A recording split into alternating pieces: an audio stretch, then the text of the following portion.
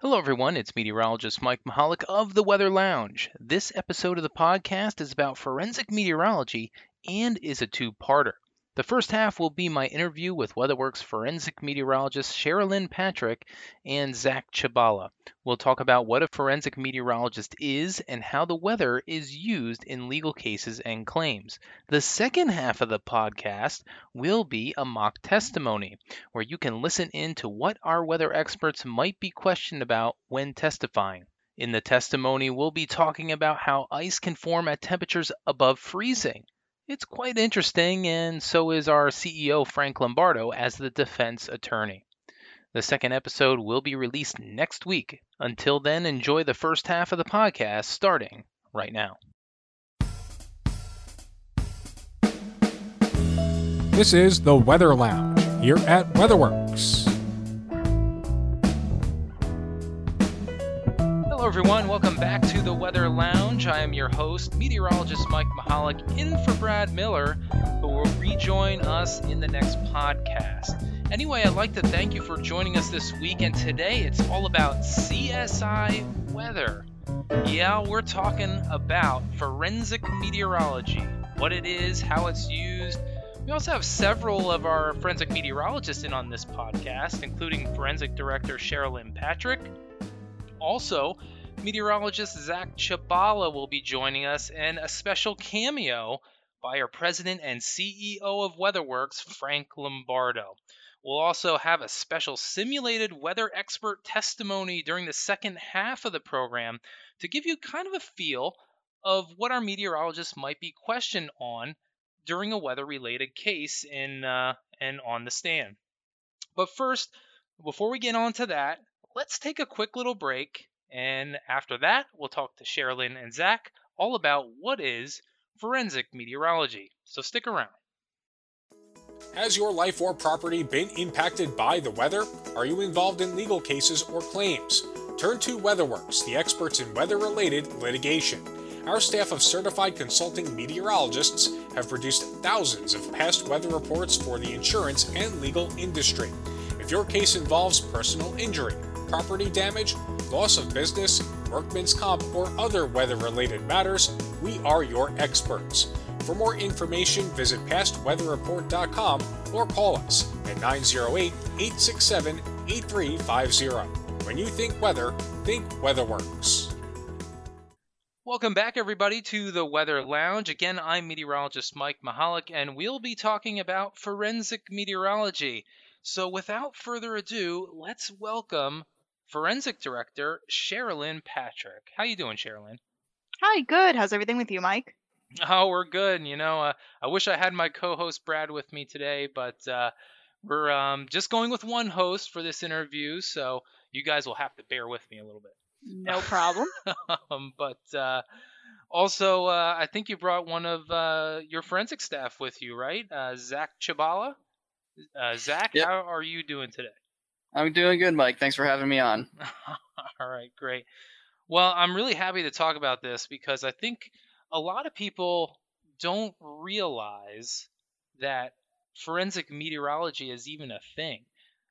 They see people giving the weather on TV and on the radio, even on social media. But when you think about forensic weather, I don't think a whole lot of people know what that's all about. So, just real quick, Zach, could you explain to us what is forensic meteorology?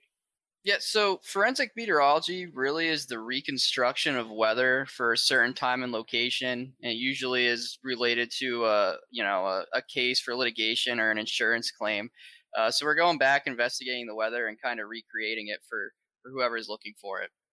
It's really interesting, and I don't think, like I said, a lot of people probably don't realize that weather can be a part of a legal case. I mean, I didn't think about it when I first started here in WeatherWorks, and that was over 12 years ago. So I don't know how you guys felt about that. I mean, did you guys even know about this when you were hired here? It started to become more prominent. I remember hearing about it at the American Meteorological Society conference. Okay. And then when I was looking for weather jobs, I realized that Frank here at WeatherWorks did it. And it was the first thing when I inquired about a job here at WeatherWorks was I really want to get into forensic meteorology. Oh, cool. But prior to that, yeah, it really was an unknown field in the meteorology world. Yeah, I mean, that's crazy. And the funny thing is that even when going back to when I was hired and I did my resume and all that, I didn't realize that what we did at WeatherWorks provided forecasts for snowplow contractors and things like that. So I didn't even put that really in my resume because I was like, well, what do they think? What do they care if I worked for a landscaping company or something? It didn't have to do with the weather, but but apparently it mattered a big deal, and I had no idea. So that was a big fail on my part when I was first hired here, but they still gave me the job, which I'm very grateful for. But we got a little ahead of ourselves there talking about forensic meteorology. But first, let's get a little background on you guys, starting with Sherilyn. Um, what got you into weather and where'd you go to pursue your degree? So I got into weather when I was younger. I was always into the science field and just watching the Discovery Channel, TLC, back when they used to show really informative documentaries. I got into the tornado outbreaks, so Oh, cool. 1999, 1991, and seeing a lot of that footage. So that's what really kind of got me into the weather and wanted to pursue it at a young age. And I eventually fell in love right here in New Jersey, Rutgers University. Okay. That's where I got my bachelor's degree. And then I actually went a little bit further and got my master's degree at Mississippi State University. And what was the master's degree on? Because you probably have like atmospheric science or something like that from Rutgers, meteorology. But what was the bachelor's or master's? Excuse me. Yeah, the master's, it was a geoscience master's with a Okay. focus in applied meteorology. Oh, very good. So applied meteorology, what exactly is that? Applied meteorology is essentially using the meteorology field towards applications. So here we're forecasting for snow and ice contractors, property managers. We use it for forensic cases. It's really putting it toward the real life application as opposed to just looking at all the mathematics side as you Sure. would in your bachelor's or maybe if you were going for a PhD. Yeah, I remember that was a big part of the bachelor's degree when I was going through Penn State myself. But over to Zach. How about yourself? What got you into weather and where did you go? Yeah, so I'm not like a lot of people who like love the weather or remember a specific storm right from when they were young that really got them interested. To be 100% honest, I just didn't want to go to school, and I knew that getting snow days was like the easiest way to not go to school. So I started looking at the weather when I was, I don't know, like sixth, seventh grade. Interesting. I had no idea what I was looking at, but I knew that blue meant snow, and that was the easiest way to get off of school. So that was really what honestly started me into weather. Okay. Like yourself, I went to Penn State. I've been going to Penn Yeah. State for football games since I was less than a year old, and it just was natural that that's where I went. Perfect. So, did you have any specialties at Penn State as far as a different avenue? I know there was a few options within the major. I went and did the forecasting and broadcasting communications. I don't remember exactly what it was called, but whatever the forecasting track was, that was what I went through. Okay. So yeah, I mean, that's great. I mean, obviously, with your communications background, that probably helps you out a little bit when you Yeah. have to, make reports and stuff for the forensic team. Yeah, just overall forensics and forecasting, being able to communicate with people effectively is, it's a huge communication in the field overall is just a huge thing.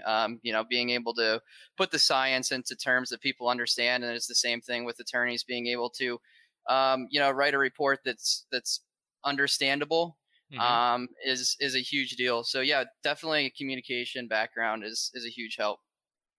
Okay. So I'm hearing about different types of backgrounds from you guys with applied meteorology and communications. But Sherilyn, are there really credentials that you have to get into forensic meteorology? So really, all you need is a bachelor's in meteorology or atmospheric science. Hmm. But to really kind of strengthen yourself as an expert, it is important to take continuing classes, go for that, master's or maybe PhD degree.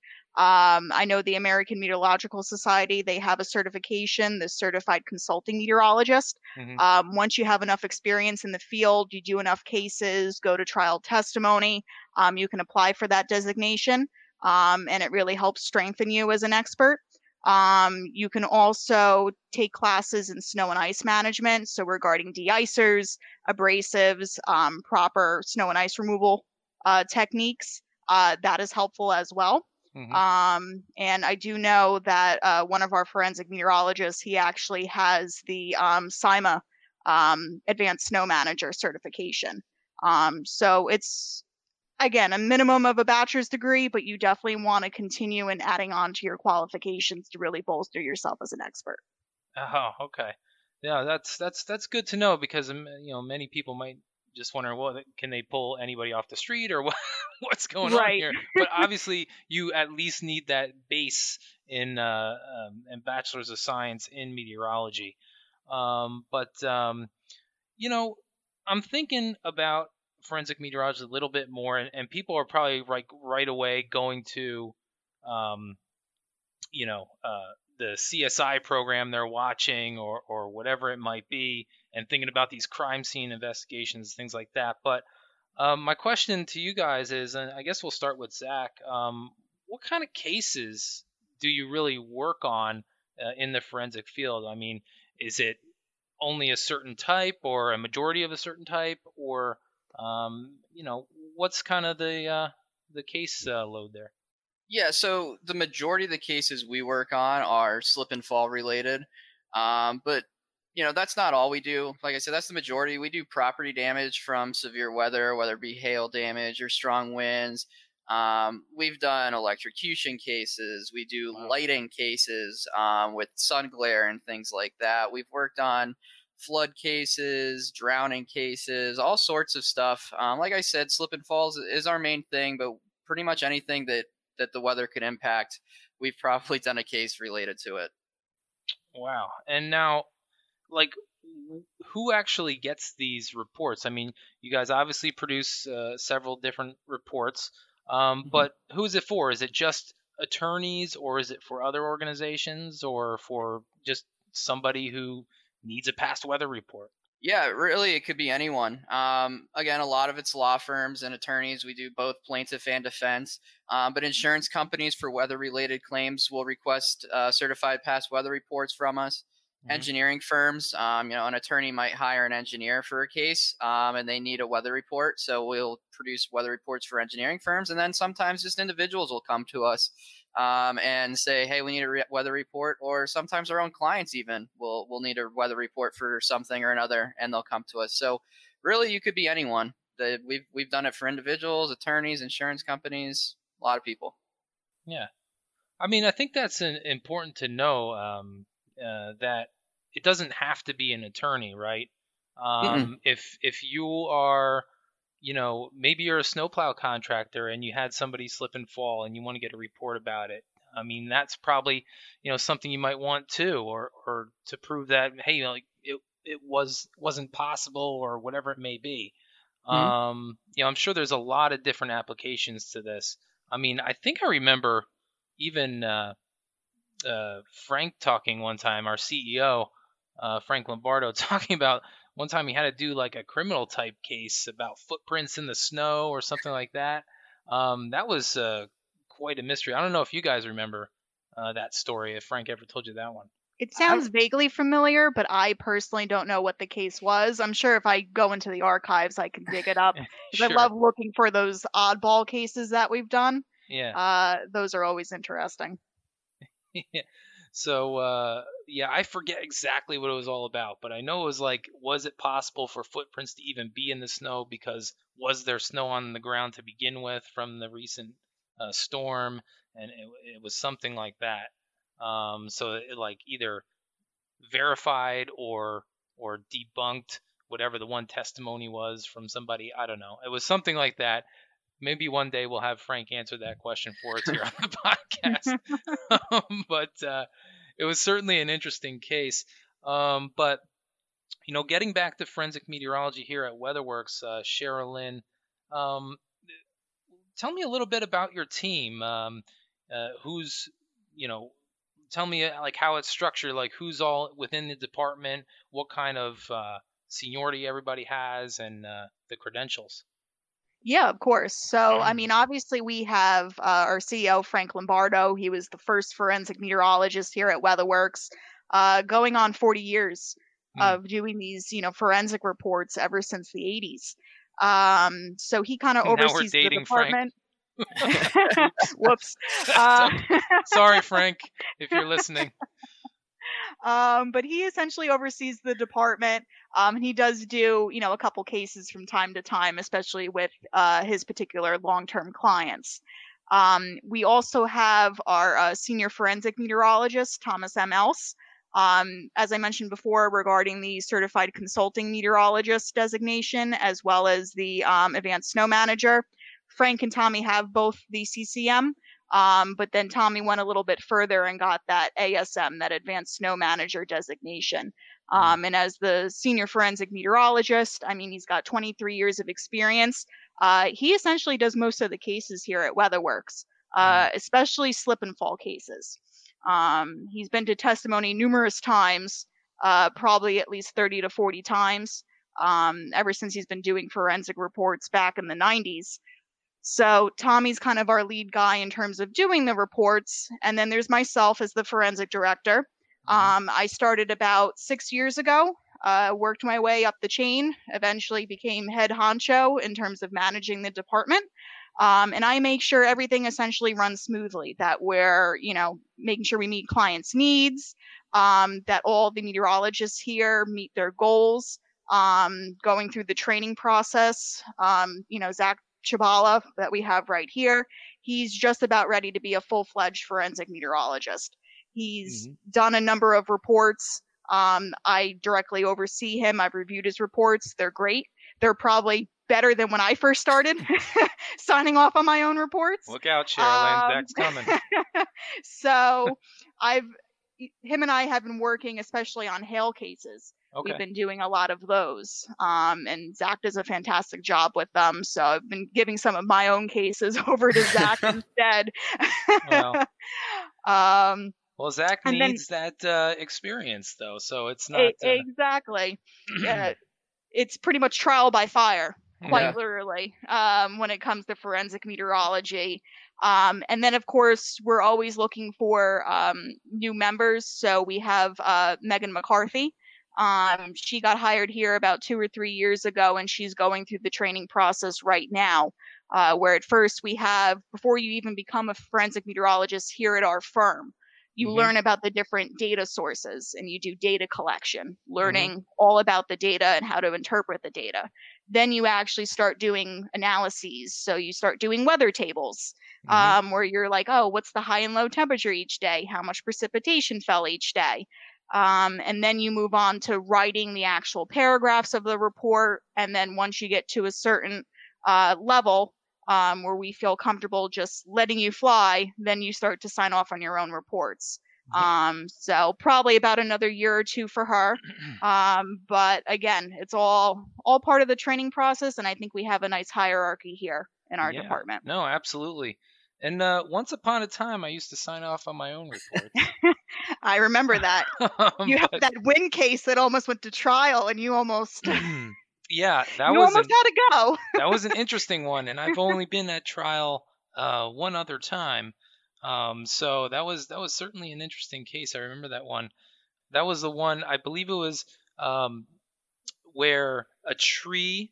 there was a severe thunderstorm in the area, and a tree fell down, and I think it might have either injured really badly or killed a person. I'm not sure, but I had to go through and I had to figure out were the winds high enough to possibly cause that tree to come down, and all of that. So I think I'm right on that, right, Sherilyn? That was the Yeah, case I'm that. pretty sure the person was severely injured. I don't think they passed away, but they Oh, were thank definitely goodness. severely injured. Whew. But still, you're talking about, I mean, the whole reason why we do this weather reconstruction is for plaintiff and defense. It's a matter of verifying the weather conditions, and if Mhm. somebody is injured and injured for the rest of their life, it's going to involve money. Sure. No, absolutely. So, So I'm just wondering, people are probably thinking, past weather. How do you even go about finding, what the weather was in the past? How do you go about doing that? So maybe if somebody, maybe Zach could take us through that. Like, where do you start when you're starting to research a case?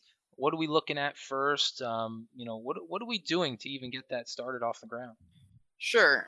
So where I would start is with automated surface observing station weather data. That's basically the weather data that is at the bigger airports across the country. Hmm. That's generally considered the most reliable and accurate weather data.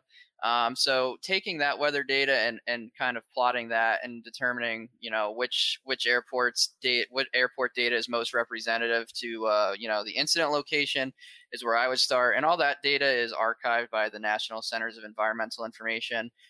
Pretty much all of the government data you could get through there. You could get supplementary data, co-op data, which is basically rainfall and snowfall data you could get through there as well. CocoRoss, which is a private observing network that has a little bit of a denser network. So again, they have rain and snowfall data. A lot of times you'll be able to get, CocoRoss stations that are a little bit closer to the incident location than the airports, just because, like I said, the network's a little bit denser. And then there's a bunch of other, weather observing networks that has temperature data and other things like that you could plot and supplement that reliable airport data. So again, you could have an incident location that's 20 or 30 miles away from an airport, different elevation, different weather conditions. It's not always going to be the same. So getting some of that closer supplemental data is always important to really make sure that you're getting the most site specific and accurate report as possible. And then we'll also pull National Weather Service products, watches, warnings, advisories, statements, the forecast that they issued, see how well an event was forecasted. Was there lead time to this event? Was it a surprise event? How long was it in the forecast? So we'll pull that data too, to make sure that there was lead time and things of that nature. Wow. Me being a part of it, again, it was years ago, but I remember there was a lot of information there that you had to go through. I mean, these reports are very, very thorough, and I'm sure, Sherilyn, you could speak to that. This isn't something that you just pull a station or two and you just start writing this up. There's a lot involved with coming up with these past weather reports. very much so. Yeah. But I think what's something that I think is interesting is I'm sure a lot of people out there might be thinking, like, what are some of the most interesting things that you've investigated? Um, like I said, mine might have just been the wind damage on that tree that injured somebody.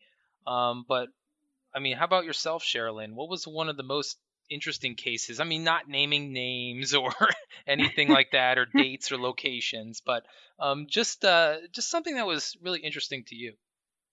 I would say the most interesting case I did personally was a DUI case. The defendant essentially said that he was a couple clicks away from a policeman, and the policeman came over to him because he smelled alcohol on his breath after he got out of his vehicle, and got charged with the DUI. So the defendant said there was no way that he could have smelt it because it was too windy.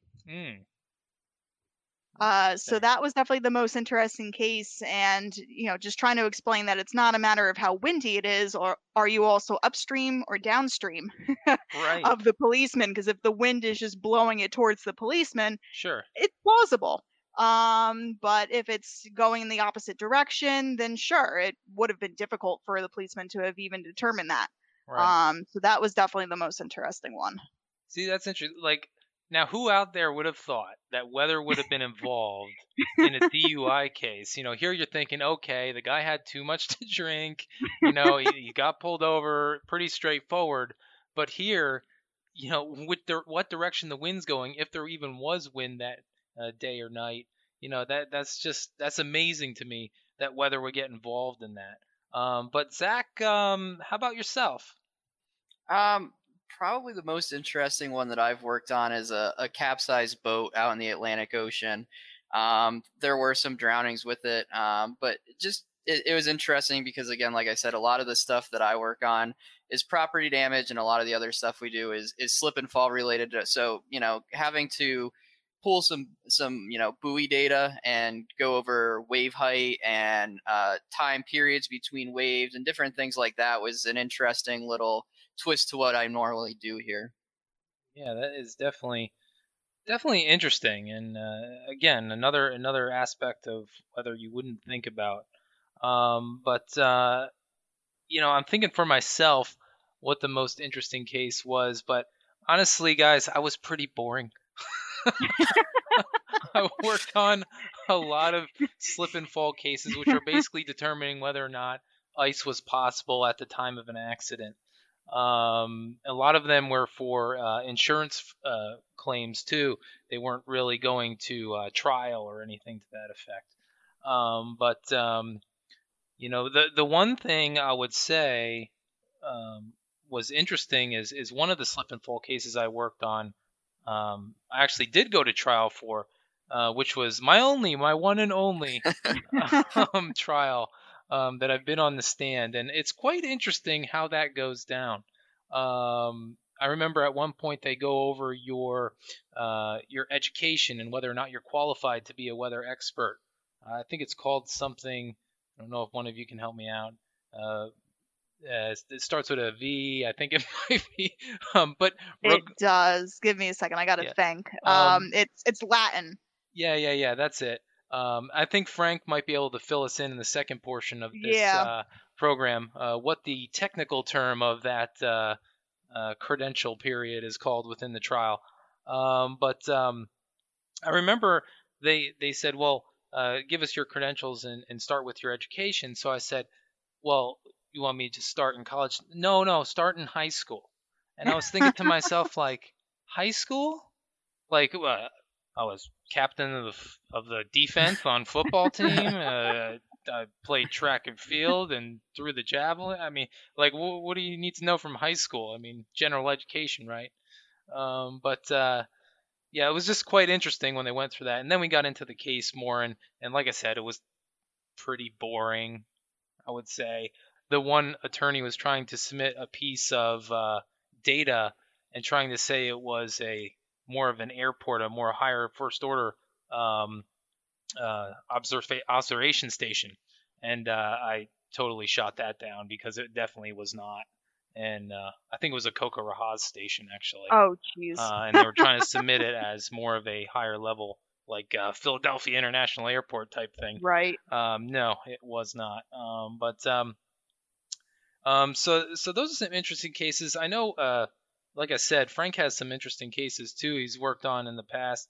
I know there's definitely lightning cases that we've worked on too in the past. And I don't know, Sherilyn, if you've worked on any of those, but I know we get pretty specific with those, like the Google Earth maps of where the strikes could have happened and all of that. Yeah, I personally didn't work on that case, but the director before me, Sam D'Alba, he worked closely with Frank on that, and it was a big case out in Atlantic City where these workers were working on a new casino hotel, and they had nowhere to go, couldn't escape, and there was a thunderstorm coming and struck one guy. Another guy had, I think he got electrocuted, but he wasn't, terribly horribly injured. He was injured, but not horribly. And then another guy had a heart attack just watching it. Wow. So it was a very high profile case, and it took a lot of, was there advance notice? That was the big thing. And there was, even just days prior, there was the risk for thunderstorms. You could see the thunderstorm coming at you, and then being able to plot those lightning strikes. So we do use, it's called Vasala data, and they can actually provide nearly site-specific lightning strike data. Wow. And then we plot it with the incident location over Google Earth, showed how many strikes occurred either at the property or within the surrounding area, to essentially help out that case. Wow. Yeah. I mean, even workers that were building a new house where I live, they were on the roof way too long. I almost went out there myself and was like, "You guys got to get down. This looks incredibly dangerous." I was just thinking, this is a lawsuit waiting to happen. But fortunately, they got down before it got too dangerous. But I think one last thing, guys. You're talking to me about all types of reports, all types of clients you have worked with, but you have an idea about how many cases you might do in a year?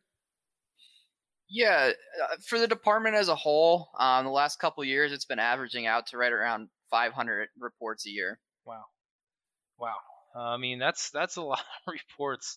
And certainly, thank you guys for doing such a great job here with our forensic team here at WeatherWorks. But I think one thing that will be most interesting to our listeners out there is how that trial goes, how that testimony goes, or how the deposition goes in the real world. And we're going to give everybody a little bit of a taste of that, right, guys, in the second half? Oh, yeah. So we'll have that in the second half of the program. It'd be really interesting to go over the case. I know we'll have our special guest, Frank Lombardo, in on that. I think he may be sitting in as one of the attorneys. We'll see how that all goes. Well, thank you for listening to part 1 of our forensic meteorology episode. The good news is you won't have to wait that long for the second half. We'll have part 2 and the mock testimony next week. So be sure to visit back next Wednesday. In the meantime, be sure to visit WeatherWorks on social media and weatherworksinc.com for weather updates and the services we provide for our clients. Also, don't forget you can email us. Just email weatherlounge@weatherworksinc.com if you have any ideas for the show or even to give suggestions for guests. So that's it for this week's show. Be sure to join us next week.